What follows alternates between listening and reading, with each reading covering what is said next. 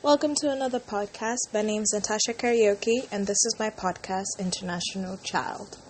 I hope you guys are having a good week.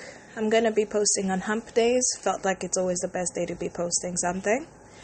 Anyway, today's topic is going to be about what it is being an international child. Now, I gave you guys a little brief in my intro podcast. However, now it's time for me to elaborate what it really is to be an international child. I am from Kenya. I'm born and raised. Well, not really raised. I moved from Kenya to go to Tunisia for my first time, and that was obviously when I was really young. So it kind of left me in a gap between what am I meant to do, who am I meant to meet, and what can I really do? Mind you, I've never been to Tunisia, never heard of the country until we moved there, so that was a whole new experience on its own.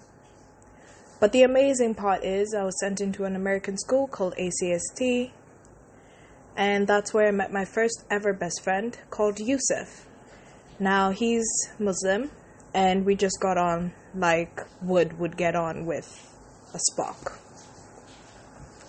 We were really close, had sleepovers, and only later is when my mom used to tell me how when we were in Tunisia, people would actually whisper and say, "Why is the black girl with the Muslim child? That's such an odd pairing. They shouldn't be together. They're not right for each other." Basically being racist towards me. And obviously, being young, you don't really know about racism. You also don't know about terrorism because a lot of people were actually telling my family about how, Arab countries, terrorism. But at the same time, we went there, we loved it. It was the best time I've ever spent in a different country. And I think that was because it was my first ever country to travel to. Tunisia was amazing. There were so many places you could go in one day, and it felt like you were literally on holiday every time you went somewhere different. There's a place called Hammamet, there's a place called Sousse, there's also a place called Sidi Bou Said, and there's another place called Djerba. All of these places have so many different unique things, but the one thing they had was when the first time I ever tried prawns. And I think that was in Hammamet or Sousse. Not very sure on the destination. But it was amazing. Creeped me out because the prawns had the heads on. So my mom had to take them off because I was like, I just feel bad that I'm eating them and they're looking at me. That was my mind at that age. Don't blame me. But living in Tunisia really taught me about myself. Obviously, not things I wanted to know, not things I wanted to hear. And there's a lot of things that happened there. But that's a really deep topic. And to be honest, we just met. So we got to work our way up there like a first date. Moving on from Tunisia, I then went back to Kenya to do my high school years. And I was in a school called Brookhouse. Now, this is where I met most of the friends I have now. By the way, just to throw it out there, me and Yusuf, we're still in contact. So we're still at least we talk, which is always better than not actually speaking. We moved to Uganda. Now, being in Brookhouse, Uganda is literally just around the corner from Kenya. So it's a short road trip. And that distance made it easier because then I had some people from Brookhouse that I knew that lived in Uganda and vice versa. So that was a whole other topic by itself. But it was a nice place. Kind of reminded me of home. So it didn't really feel like I was branching out and doing something different as opposed to moving into a country like Tunisia. Now, by this point in time, I'm like in my early teens. Obviously, I'm starting to be a bit rebellious. And this is where I discovered clubbing. Now, obviously, I was like, I wouldn't really put a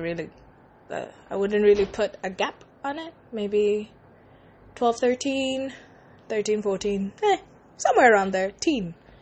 And that was when I went out for New Year's and all of that. But I think the reason why I'm the person I am today is because of the fact that I could go out clubbing with my friends.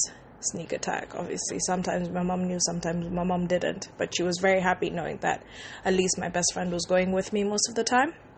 So that made it easier for her to trust whoever was with me, and it was kind of like an easy flow. However, me going out and doing all of that kind of taught me a lot about myself. Now, when I was in Brookhouse, a lot of stuff happened, made me really depressed for literally 7 years of that time that I was there. However, I still managed to make some good friends. But obviously, when they're bad rumors, they tend to fly around. Even if it's through borders, they will still make their way there. And I'm sure some of you guys have known, when you feel like you finally left somewhere and you're finally going to be yourself and you're finally going to have the chance to be a new person, there's always something in your past that just comes knocking and saying, hey, remember me? Remember what you did? Yeah, I spread it to everybody else. As I continue to go on in the stories, you'll realize that a lot of the stuff that has happened to me has been because of rumors being spread from place to place to place. However, with every rumor comes with a lesson, and only now is when I'm at the point where I can take all my past and take it as a good lesson, because sometimes it's not really healthy to be looking at things from a negative point of view, because it kind of gets you depressed, and there's nothing you can do to change the past. The only best thing you can do is if there's somebody who has said a rumor about you and you see them now and that was years ago, be an adult. Start adulting and just let it go and try and be amicable. If this person is somebody that continues to spread rumors about you, then that's somebody you clearly need to cut off. But that's besides the point. But living in Uganda kind of gave me a new perspective. I did want to change how I looked, how I dressed, how I felt, and the people I hang around. It was a very difficult time for me to be able to do that because, as I said, there was previous rumors that were stopping me from doing these things, and also some family drama. But aside from all of that, when we got the chance to move to South Africa, that was a chance for me to really think as a clean slate, because not only were we moving there for my mom's job, we were also moving there for me for high school. Now, my mom can tell you, I would call her when she would call me when I'm in Brookhouse in Kenya, and I would never not say I wanted to leave the school. I was so ready to leave. I was tired of the rumors, and I kind of just wanted a fresh start. I felt like I shouldn't be dealing with this for high school. It's a bit too dramatic. It felt like every teen typical vicious sorority type of series, movies, anything you've seen, that's how it felt for me. So moving to South Africa, went there on a clean slate, was really happy to leave, was really sad because out of the 7 years, I finally made some good best friends. But it also gave us a chance to see how it is with us being abroad from each other. Now, when I moved to South Africa, I thought that I had a clean slate, but clearly not. Somebody was spreading rumors about me in my new school even before I got there. So already getting there, hearing the rumors, getting side eyes, that was already too much for me. I was around maybe 15, 16 at that time, so it kind of felt like I really did not manage to get a break. Anyway, still managed to push through, had my own little versions of drama between me and my mother because it is a complicated relationship. However, we are in such a good place right now. But, as I said, with every rumor, you take as a lesson. And sometimes you just have to be patient. I did make some really good friends who I'm still close to until today. We speak as much as we can. We do catch-up sessions. It's a very healthy thing for us to do. But me being in South Africa with my mom kind of felt like how it was in Tunisia. It felt different. It felt nice. And it felt like I was actually home. Because being an international child, it's really hard for you to define where home is. Because a lot of people would say home is where the heart is. So that's very hard for me to differentiate. Is it home is where the heart is with my mother, or home is where the heart is with my family? Because those are two entirely different destinations.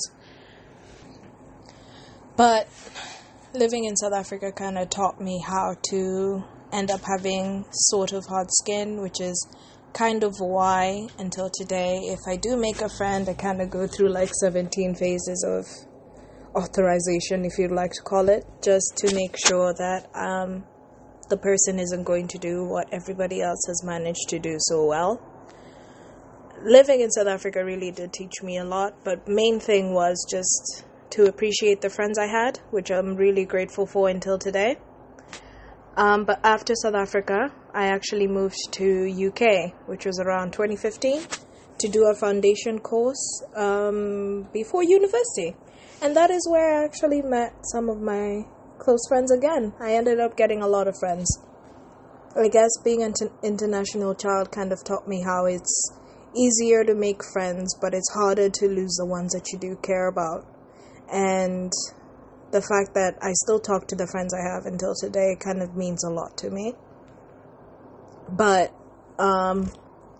going to Kent, which is where I did my foundation year, that was pretty difficult. Aside from the fact that it was 1 year of international relations, media, and sociology, it was also 1 year of trying to connect with people, but also managing to focus on my studies. Through that, I actually met one of my really good friends, and her name is Sabina. I call her babes. Sometimes I call her Polish wifey. She really is a sweetheart. We've been through our ups and downs. However, through everything we've done, it's been blissful. We talk as much as we can. We plan to meet. Sometimes it doesn't work. However, we still always make sure we plan.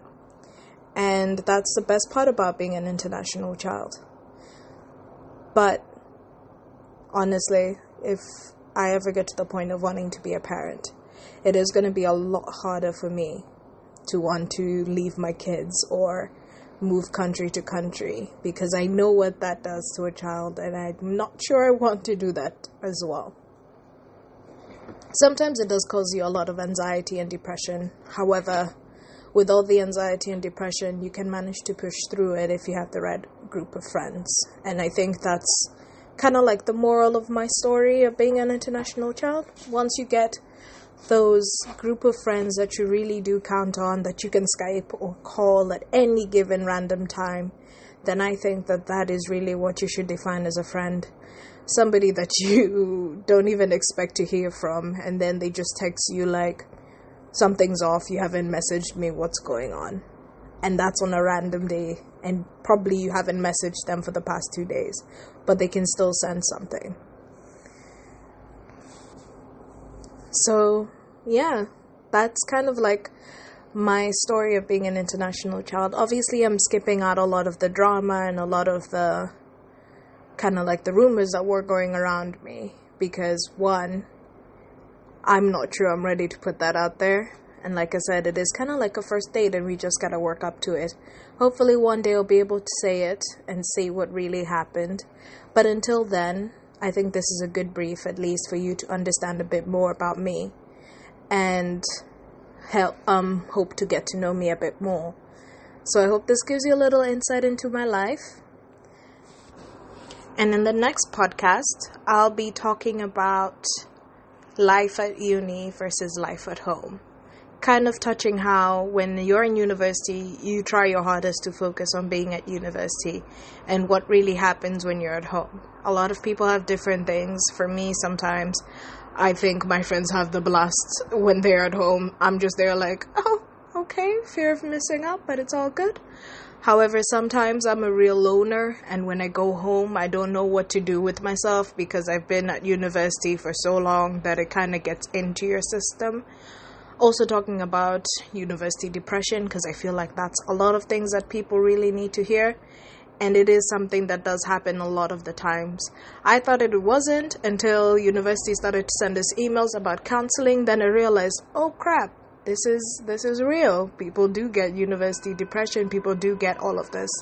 Talking about homesickness as well, because when you think that I'm an international child, I never thought that I would ever get homesick, because I'm used to moving around. But I did. I got so homesick that I would cry randomly and just cry and say I really need to go home. So that's what my next podcast is going to be. I really hope you enjoyed this first one, and I look forward to talking to you guys again. Please subscribe if you enjoy the content. And yeah, this is me signing out. Happy listening. Bye.